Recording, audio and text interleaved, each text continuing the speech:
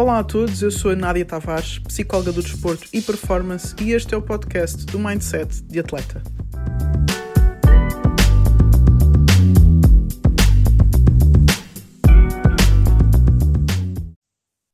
Só esperar aqui o nosso grande Guilherme que chegue.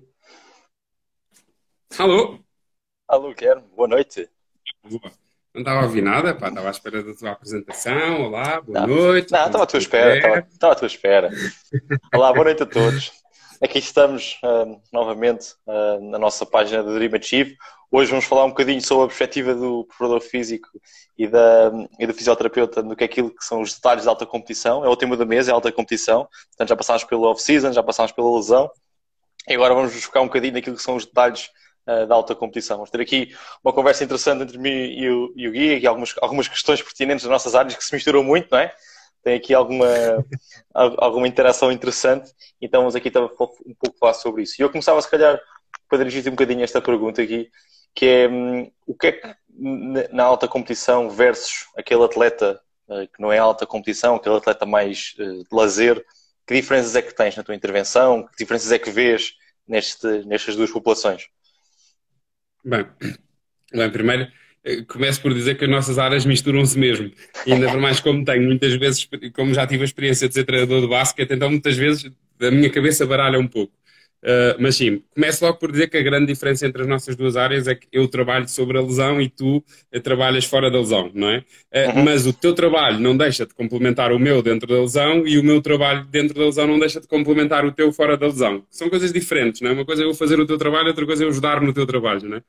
Bem, respondendo um bocadinho à tua pergunta, qual é a diferença entre um atleta, vamos chamar lúdico, se calhar é assim um nome fancy hoje em dia, não é? O atleta lúdico ou o atleta de alta competição, mais do que tudo é o foco, o objetivo, não é? Eu quando tenho um atleta que aparece à minha frente, que tem um atleta lúdico, não é? Que faz atividade física porque gosta, porque se for um miúdo, até muitas vezes aquilo é importante para o desenvolvimento pessoal dele e tudo mais, nós temos que pôr em primeiro lugar a saúde, a segurança articular, a segurança muscular deste atleta. E esse acho que tem que ser o foco principal de toda a equipa técnica, não é? Eu tenho um atleta à minha frente que faz isto por gosto, por necessidade física, por saúde, e então a competição é importante, o espírito de grupo, e no caso da recuperação da lesão é importantíssimo, mas o foco é a saúde.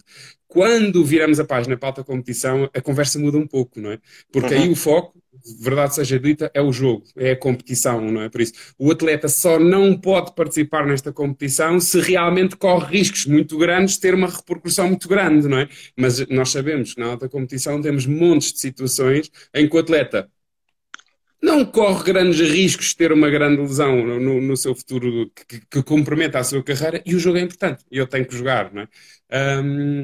Dentro dessa diferença, o que me preocupa muito, e aproveito este momento para ter esse comentário, é quando o ambiente do atleta lúdico, parte dele é semi de alta competição. Por isso, é quando se começa a misturar o conceito. E acho que aí é quando advêm os grandes erros, não é? Porque na alta competição é essencial, quando um atleta se lesiona, fazer um diagnóstico como deve ser. Por isso eu costumo dar um exemplo muito rápido. Um atleta no futebol profissional, sénior, quando faz uma ruptura, em meia dúzia de dias tem todos os exames feitos, ou no dia seguinte, não é? Temos todos os exames feitos, ecografias para perceber como é que estão os tecidos, ressonância como é que estão os tecidos, e depois perceber se a pessoa pode ou não pode atuar. Já foi visto por um fisioterapeuta, por um médico, muitas vezes por dois médicos, não é? Houve conferência entre a equipa técnica. Quando vamos para o atleta lúdico, muitas vezes o atleta tem a ruptura, sem exame nenhum, estamos a querer muitas vezes que ele jogue e não temos dados nenhum. Essa é uma grande diferença, não é? Por isso, o objetivo é diferente nas duas áreas, e também o investimento e o processo acaba por ser muito diferente, porque estamos a falar na saúde de uns e no outro estamos a falar no jogo, na competição, no stress. Não achas isso? Sim, eu na minha intervenção as coisas também mudam um bocado. Tocaste aí no atleta lúdico versus o atleta de competição, e é mesmo assim que eu vejo. Nós na área do fitness, se pensarmos um bocadinho mais do fitness, temos muito essas pessoas que querem ao fim de semana jogar futebol, querem fazer trekking ao final de semana, querem fazer aquelas provas, aqueles ultra trails. E pronto, aqui claramente que o foco não é melhorar a performance desta pessoa, é sem dúvida se calhar melhorar a saúde articular, que aquela pessoa se sinta bem, para que depois ao fim de semana tenha como bónus poder fazer a atividade que gosta. Portanto, e isso a intervenção muda um bocado. Com prazer. E com prazer. Não quer dizer que o atleta de alta competição não o faça com prazer também. Muitas vezes dói. Às vezes dói. Mas quando depois pensamos no atleta de alta competição, a minha intervenção não muda naquilo que são os princípios do treino, porque eles mantêm-se iguais. Portanto, eu se quero o atleta que ele melhore, eu vou ter que progressivamente aumentar a carga. Se eu quero que o atleta melhore, eu tenho que ter uma variabilidade de estímulos que seja interessante. Eu tenho que também ter uma especificidade naquilo que aplico. Portanto, isso não muda. Aquilo que muda é, e como tu disseste e bem, o foco e a maneira como eu vou aplicar a carga a este atleta. Okay? Se calhar, se eu pensar em um atleta de competição que trabalhe com cargas elevadas ou que dependa muito da força, por exemplo, eu vou ter que levá-lo a níveis muitas vezes extremos de produção de força para conseguir resultados ótimos.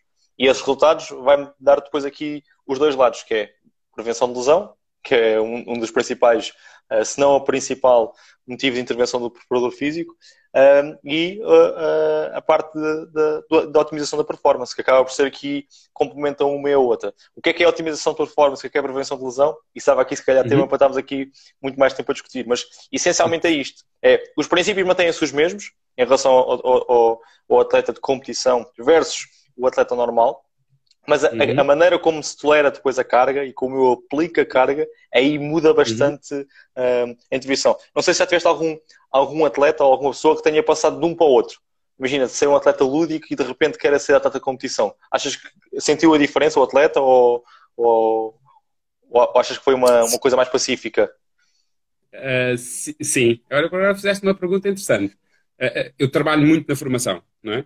E a minha experiência de alta competição, ou mais perto da alta competição, que é como eu costumo chamar em modo crítica, não é? Foi com a formação de basquetebol, não é? Por isso eu assisti muito a essa passagem do miúdo que gostava de jogar basquete, depois começou a ter o sonho de um dia vir a jogar basquete e depois assumir, não, eu quero ser profissional de basquete. E uma das coisas que eu me paro nessa evolução é que há muita coisa que muda, mas muitas vezes já há comportamentos que não mudam. Por isso, eu estou com atletas aos 16 anos que têm um determinado tipo de alimentação, um determinado tipo de rotina, não é? Uma determinada maneira de estar, principalmente na preparação física, porque ao ginásio, quando o treinador manda, quando são fases importantes das pré-épocas, até fazem um bocadinho de ginásio, e depois chegam aos 20 anos, estão a assumir que querem ser profissionais, estão já em ritmo de alta competição, participam em seleções nacionais em tudo, e nós vamos a ver a maneira deles estarem no dia-a-dia, e não é muito diferente. Por outro lado, também já tive o contrário, tive atletas, e acho que até posso usar, não sei se posso, mas posso usar. Vou usar o nome dele, que é um atleta muito querido, o Francisco Amiel, não é? Um atleta que foi teve muitas lesões, muitos problemas no joelho quando era mais novo, andou sempre neste ambiente semi-alta competição, por isso uma exigência de alta competição ao fim de semana, mas ao longo da semana não tanto, não é?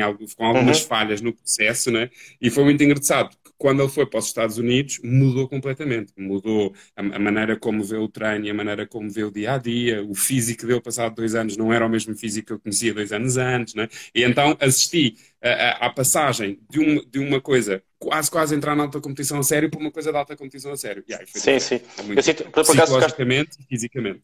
Tocaste aí num ponto interessante, que é o atleta que não está em alta competição, está a competir e está na formação.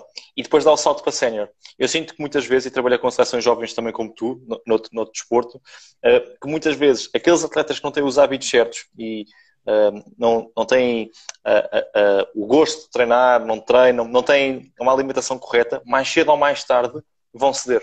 E são sempre eles que cedem primeiro.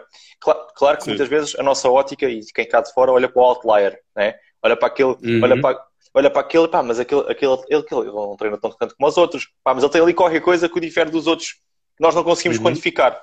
Mas a verdade é, aqueles que são mais rotinados, eu tenho muitos exemplos, e trabalhei com muitos exemplos disso no rugby, e o treino físico no rugby é muito importante, é muito exigente, tens que saber tolerar a dor, tolerar a carga, e no rugby muitos atletas que não foram atletas de top, sub-16, sub-17, sub-18, sub-20, e que são neste momento os jogadores titulares da Seleção Nacional de Séniores. E é interessante porque eles mantiveram foi o processo e os hábitos constantes ao longo do seu processo. E até nos leva aqui para o ponto que nós queríamos falar um bocadinho hoje, também era as rotinas. Estávamos aqui um bocadinho a falar de rotinas já, e aproveitamos fazemos já a ponto para isso. Sem querer tocarmos lá. Mas isto está muito influenciado. Eu, por exemplo, na parte da preparação física, as rotinas que eu vejo como sendo diferenciadoras daquilo que é um atleta da competição é a assiduidade ao treino. Okay? E a assiduidade ao treino aqui, eu não digo que é todos os dias meter carga máxima, não é todos os dias treinar no máximo, mas é todos os dias treinar com a intenção de ser melhor. E isso faz a diferença bastante marcada daquilo que é... Mesmo que seja um treino de cargas a 20%, ele faz Exatamente. a 20%, mas na melhor performance possível, exatamente. Não é? É aquele atleta que organiza o seu calendário porque sabe que vai ter ali 1 hora de treino que é para treinar. E naquela hora de treino é inegociável, é treinar, melhorar, ouvir. E essencialmente, isto é outra rotina que eu acho importante, que é ouvir quem está,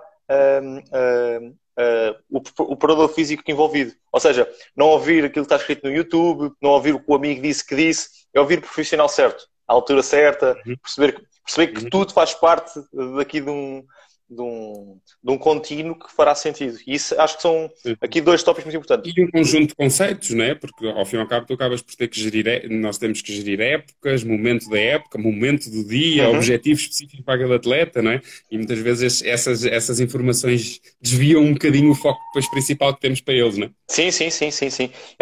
Acontece muito. Em atletas séniores, aquilo que eu identifico como chave é que depois, à medida que o atleta sénior vai ficando mais velho, não é? Se calhar a assiduidade ao treino deixa de ser tão importante.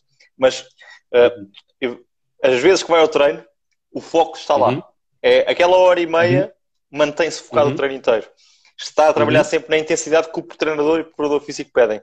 Isso eu acho que é bastante diferenciador daquilo que é o atleta da competição versus um atleta normal ou alguém que não trabalha tão bem. Por exemplo, eu até dou um exemplo. Em esportes amadores, eu acho que a grande parte, se para não dizer a maioria dos esportes em Portugal, todos os jogadores, atletas, trabalham o seu dia-a-dia, não é? Mas são poucos os atletas que chegam com uma idade muito, muito avançada à frente. Aqueles que chegam, ou que são muito bons, são outliers, como estávamos a falar, ou são aqueles, que é a maioria, que são aqueles que consistentemente mantiveram isto, é a assiduidade e o foco no treino. E objetivos bem claros. E objetivos bem claros daquilo que têm que fazer. E, por exemplo mas na tua área, estávamos há bocado a falar que trabalhavas muito mais no momento da lesão, ou seja, o atleta lesionou-se e trabalha. O que é que é o detalhe de um atleta da competição neste momento tão específico que é a lesão? Nas tuas rotinas, nas rotinas deste... Eu posso bem, eu vou introduzir assim muito rapidamente. Eu tenho uma opinião que a alta competição em Portugal não é assim muito comum no desporto coletivo. No individual, sei que há casos exemplares, no atletismo, na natação, no judo, sei que há pequenos nichos de pessoas que realmente levam a alta competição a alto nível. Mas no desporto coletivo é mais difícil. Questões financeiras, questões de arranjar condições de termos um trabalho de alta competição a sério. Mas tive o prazer de ser muitos anos fisioterapeuta do Algés, do Sport Algés e da Fundo, na equipa sénior. E houve lá, e tive o prazer de trabalhar com atletas mais velhos, já não eram atletas a 100%, já tinham outros trabalhos e outros objetivos para a vida, mas mandavam literalmente umas bolas na nossa equipa, mas... e posso dizer o nome, que era o Francisco Jordão e o João Santos, né? Atletas de topo, né? Nós estamos a falar dos melhores atletas de Portugal que tínhamos na geração deles, que tive o prazer de trabalhar com eles quando eles já estavam em final de carreira no Algés. E não tem nada a ver, Pedro. Os miúdos, a malta que lá andava mais nova, mais descontraída, com uma postura ligeiramente diferente desses dois, chegava, pronto, preparava-se para o jogo, estavam mentalmente já preparados. A concentração começava logo no balneário. Era logo diferente a maneira de estar um bocadinho destes treinadores. Quando passavam para dentro de campo, o primeiro aquecimento que vi do Francisco Jordão disse: este gajo não está aqui a brincar, pá. Ele está numa postura já de final de carreira e tudo, mas a seriedade, a disciplina, olha, até a Ana Regala está aqui a dizer, a disciplina é tudo. A maneira como eles encaravam aquele momento era inacreditável. Sim. E era tão inacreditável dentro de campo, por isso no aquecimento, durante o jogo, durante o treino, era tão disciplinado dentro das 4 linhas como fora. Então o que acontece? Também foram os atletas que faziam mais esforços para conseguir competir, que sabiam gerir muito bem o seu jogo, mas não deixavam sempre estar a jogar com pequeninos sinais de dor, sempre a tentar fazer o esforço, sempre que tentámos sempre fazer exames com eles para garantir se não estavam a correr um grande risco, sempre que eles percebiam que o risco não era assim tão grande, mete-me dentro de campo, ok? Por isso, a sensação que tive da alta competição, principalmente com esses atletas mais experientes, é que, para além de controlarem o processo, para além de serem muito disciplinados ao longo do processo, não é só no jogo ou só no momento daquilo que gostam no treino, também o eram fora do treino e foi uma experiência inacreditável. É uma diferença realmente grande quando o mindset está instalado e bem instalado, estás a ver? Sim. Isso, eu, por acaso, falaste de um momento muito importante para mim no desporto, que é o momento do balneário.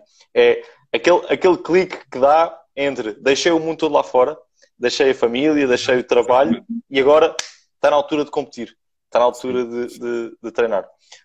Isto até nos leva para outra coisa. Já falei aqui um bocadinho sobre isto. E se a malta, temos aqui alguma malta a assistir. Se quiserem ir fazendo perguntas, deixem as vossas perguntas aqui na caixa de comentários, que nós vamos tentar também dar aqui algumas respostas às vossas dúvidas e à nossa intervenção. Mas vamos aqui uma coisa. Nós falamos aqui muito de atletas de formação e daquilo que é a competição e a alta competição em atletas de formação. Mas nós temos que pensar muitas vezes naquilo que é o processo versus o resultado. Que é... E eu estava aqui a falar de exemplos de que mantiveram o processo durante muito tempo e se calhar não se focaram tanto no resultado daquilo que são as seleções jovens, mas depois, passado alguns anos, recolheram os frutos naquilo que são a parte sénior. Como é que tu vês isto na tua área? Achas que isto o processo é determinante ou achas que é mais importante o resultado? Eu sei que vais dizer que é o processo, mas gostava de desenvolver-se um bocadinho o porquê, não é? Sim. Isto é sempre um pau de dois bicos, não é? A noção de equipa, não é? A noção de equipa, de investimento, não é? A competição está focada no resultado. Por isso, tu não tens resultados, não tens dinheiro para ter processo. Não é? Aqui é um bocadinho a mesma coisa. Na fisioterapia é um bocadinho a mesma coisa, não é? Eu sei que eu Guilherme Barreto, para conseguir trabalhar a alto nível, tenho que conseguir provar que consigo fazer coisas a alto nível. Por isso, consigo pôr atletas com dores a jogar em 3 dias, consigo pôr pequenas mazelas, atletas com pequenas mazelas a competir sem sentir dor durante o momento da competição. Por isso, o resultado na alta competição é muito importante. Ponto. Não é? Agora, eu acredito sempre muito mais eu acredito muito mais sempre no processo. Eu acredito sempre, principalmente na formação, nós queremos criar um atleta de topo. Nós queremos que ele seja sempre de topo, obviamente. Nós queremos que ele seja o melhor em sub-16, o melhor em sub-18, o melhor em sub-20, a melhor promessa, não é? Mas a verdade é que o grande objetivo é ele chegar lá ao topo, não é?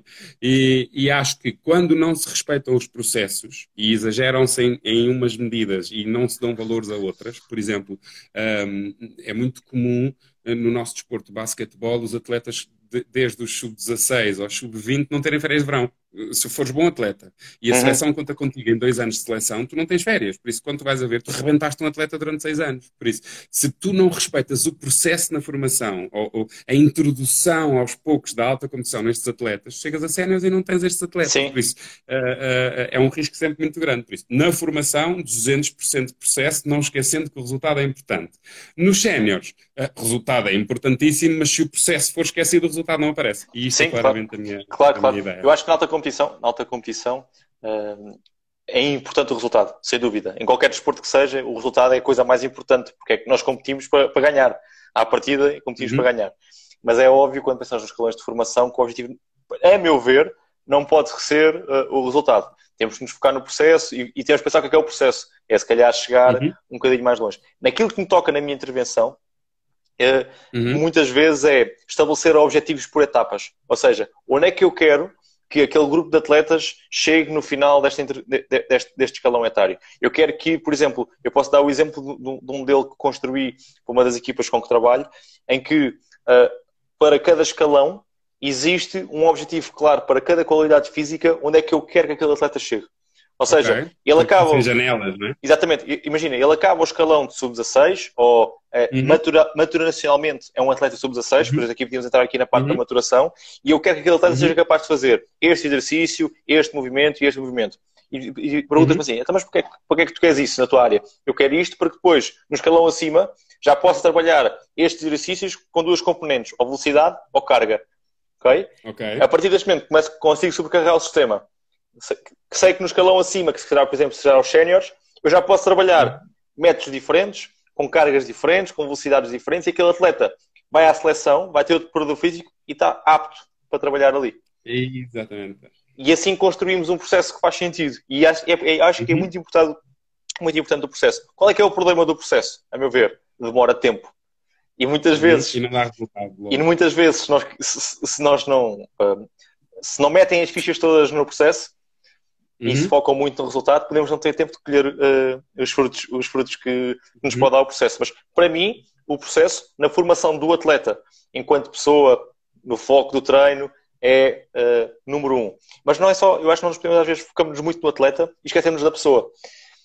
A Nádia é melhor do que ninguém, é capaz de poder falar sobre isso, mas os hábitos que nós criamos num atleta de treinar, da disciplina, de se levantar cedo, de fazer opções, são coisas que vão se repercutir na vida desta pessoa quando ela deixar depois o desporto. Porque nem todas as pessoas vão querer ser atletas de alta competição. Porque vão chegar ali àquela janela em que estão ali a entrada dos séniores e pensam assim, aquilo que eu vou ter que abdicar para chegar a este nível, para chegar a este nível, é demasiado para aquilo que eu quero.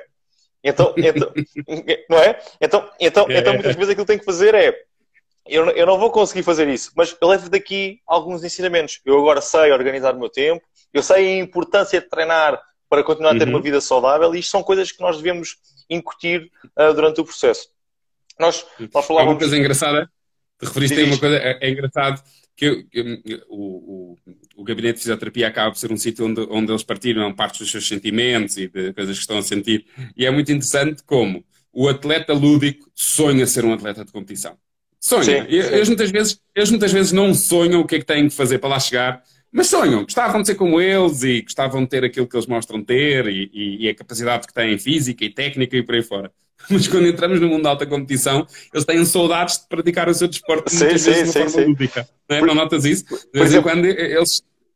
Sabes onde é que eu apanho muito isso no rugby? Sabes onde é que eu apanho isso muito no rugby? É quando digo assim, ok, queres ser atleta desta equipa? Então o teu objetivo, por exemplo, para o agachamento é fazer esta carga. Eu não consigo fazer isso. Eu, pois, vais ter que abdicar disto, vais ter que dedicar tempo e vais ter que fazer isto para estares preparado para praticar a modalidade. Okay? E acho que muitas vezes, e é só para concluir esta ideia, eu acho que muitas vezes nós, na nossa alta competição, nivelamos as coisas por baixo. Porque estamos a nivelar para aquilo que é o nível dos nossos campeonatos e muitas vezes os nossos campeonatos não são competitivos. E eu vejo isso da maneira. Eu acho que nós temos que pensar no atleta, no desenvolvimento para competirmos internacionalmente. Temos atletas a competir ao mais alto nível. Seja seleção, seja em clubes lá fora. Isso tem que ser o nosso foco. Só que isto leva tempo, leva trabalho e as pessoas têm que aceitar isto. A Nádia... de mentalidade, não é fácil, sim. A Nádia colocou aqui uma pergunta... Acho que apareceu aí também no teu rodapé, em relação à importância do trabalho da equipa multidisciplinar neste processo que falamos. E eu acho que a equipa multidisciplinar, incluindo treinadores, preparadores físicos, fisioterapeutas, psicólogos, nutricionistas, eu acho que isto vai ainda dar uma coesão maior ao processo. Porque eu tenho vários... pessoas com que posso contar e que todas elas depois coordenam a informação. E eu acho que isso é determinante naquilo que é a chave do sucesso. É ver aqui essa... Se nós formos a ver na alta competição a sério, quando há a possibilidade de haver dinheiro para ser alta competição a sério, que é importante, não é? Nós somos todos pecinhas de um puzzle, não é? Por isso, por exemplo, a fisioterapia na alta competição não toma assim tanta decisão, porque a nossa decisão é apoiada no preparador físico, porque nós estamos a opinar sobre a nossa avaliação postural para tentar prevenir uma determinada lesão, por isso nós comunicamos com vocês, mas depois a decisão final do tipo de treino é vossa. A níveis médicos, o diagnóstico, nós opinamos e ajudamos a tomar a decisão com o médico a níveis funcionais, temos uma função importante, mas não deixa de ser o médico também o responsável da solução estrutural. Por isso, na verdade, na alta competição, apesar de estarmos todos em maior pressão, porque temos a tal conquista do jogo, do campeonato, do torneio, do que for, temos uma pressão diferente, mas temos uma equipa multidisciplinar que se apoia e que trabalha em conjunto. Por isso eu acho que é muito mais gratificante. Quando nós passamos para o desporto lúdico, para já temos as pessoas do lúdico que acham que estão em alta competição, por isso querem introduzir a mesma pressão para o nosso lado, quando nós não temos nem metade da capacidade, não temos exames, não temos dinheiro, não temos tempo para estar com a pessoa todos os dias, como é na alta competição, e muitas vezes estamos isolados, percebes? Por isso, eu acho que muitas vezes é menos gratificante ou sinto-me menos seguro a tomar decisões em desporto lúdico porque estou sozinho, não é? E o médico só o vê daqui a uma semana e meia, o preparador físico não existe, o treinador nem o vejo, não é? Por isso acaba por ser menos gratificante e acho que muitas vezes cometem-se erros e fazem-se coisas que as pessoas não repensam nisso, mas cometemos erros graves com alguns atletas, enquanto na alta competição a coisa é tudo muito mais estudada, muito mais pensada, a tomada de decisão é muito mais conjunta, não é? E acho que, no meu ponto de vista, é muito mais gratificante e muito mais interessante. Não? Sim. Isso tocaste que estás sozinho, acho que é algo que acontece muito no desporto lúdico, que é, há uma tomada de decisão quase em ilhas, e não há comunicação daquilo que o treinador pensa, o preparador físico pensa, o fisioterapeuta pensa, ainda não há muito nos clubes lúdicos, ainda não há muito a pessoa da psicóloga e do nutricionista. Pode haver, mas acaba por ser externo. Eu acho que depois... O caráter individual, não é?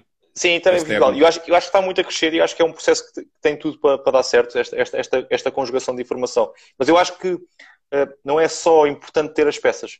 É depois importante alguém que junte as peças e que faça a coesão da coisa. Porque é preciso depois ter uma abordagem holística e perceber assim, ok, o preparador físico disse-me isto, o fisioterapeuta disse-me isto, o psicólogo disse-me isto e o nutricionista disse-me isto. Agora, como é que eu conjugo esta informação para passar isto ao atleta? E acho que isso é... prático. Algo prático, algo que eu consiga perceber, não é? Eu preciso sempre de alguém que consiga ter essa capacidade. Daí a minha definição de treinador, não é? Eu vejo o treinador como um gestor de informação e não tanto um Deus que toma as decisões, não é? E nesse aspecto, sim. Olha, só aqui uma coisa, que já estamos a chegar à meia hora e a patroa não perdoa. Gostei aqui de um comentário que acho que é uma coisa muito, muito importante, que foi da Ana Regala. A Regala falou sobre a questão da noção corporal, não é? E acho muito interessante porque existe, quer nas nossas escolas, quer no nosso desporto, existe pouco este culto do corpo, não é? De ensinarmos a sentir o corpo, de o atleta começar a perceber os seus limites com a ajuda de outros profissionais, obviamente, mas começar a ter a noção corporal. E é muito interessante que, ainda no outro dia falei com uma atleta do basquete que foi muito azarada em algumas lesões, e ela, uma das coisas que disse foi: eu não vou deixar que o meu corpo volte àqueles limites que atingiu há uns anos ou há uns meses atrás. Sei. O problema é que muitas vezes nós aprendemos isto a bater com a cabeça na parede. E o bater na cabeça da parede, muitas vezes, é um atleta chegar a séniores com 2 ou 3 lesões graves. 2 ou 3 lesões que já se tornaram em fraquezas naquele organismo e então no seu futuro competitivo vão ser sempre pontos fracos, com dores e com pequenas mazelas ou com pequenas lesões, não é? E então acho que também dentro deste processo de alta competição, também é muito importante a questão da noção corporal. E gostei muito que eu tinha pensado ir por aí e falar um bocadinho mais sobre a noção corporal e como é que se desenvolve esse tema. Acho que vai ficar para o futuro, mas gostei que a Ana Regala falou disso e reforçar que concordo plenamente. Acho que enquanto nós não ensinarmos a pessoa que é atleta de alta competição ou não, mas a pessoa a perceber que o corpo é dela, é ela que o estima, é ela que o sente, é ela que ajuda as outras pessoas a tomar as decisões sobre o seu corpo, não é? É muito difícil, porque vão ser sempre atletas que vão ser sempre mais abusados das equipas técnicas, não é? Quando tu expões o teu corpo ao outro e o outro decida por ti quase, normalmente corre sempre mal. Também é um dos fatores que eu acho que agrava o abandono desportivo. Pronto, isto... foi aqui um wrap-up bastante bom daquilo que é a nossa intervenção, preparador físico e fisioterapeuta na área da alta competição. Portanto, assim, resumindo, falámos aqui um bocadinho daquilo que são a diferença entre atleta lúdico, aqui um termo do nosso Guilherme, e o atleta de alta competição, que diferença é que é a nossa intervenção. Falámos aqui um bocadinho também das rotinas necessárias para isso e falámos um bocadinho daquilo que é o processo e o resultado, que acabam por estar relacionado com estes 2 temas. Portanto, esperamos que tenham gostado. Este tema do mês é alta competição. Ficamos agora à espera dos próximos episódios, mas fiquem aí desse lado. Tá? Digo só mais uma coisa. Termino só com isto. Se querem alta competição, vão para alta competição. Se querem lúdico, fiquem no lúdico. Agora, não transformem o lúdico em alta competição, que isso só vai dar cagada. Tenho dito. Ok? Tá. Até logo. Adeus. Grande abraço. Tchau. Abraço. Até logo. Abraço a todos.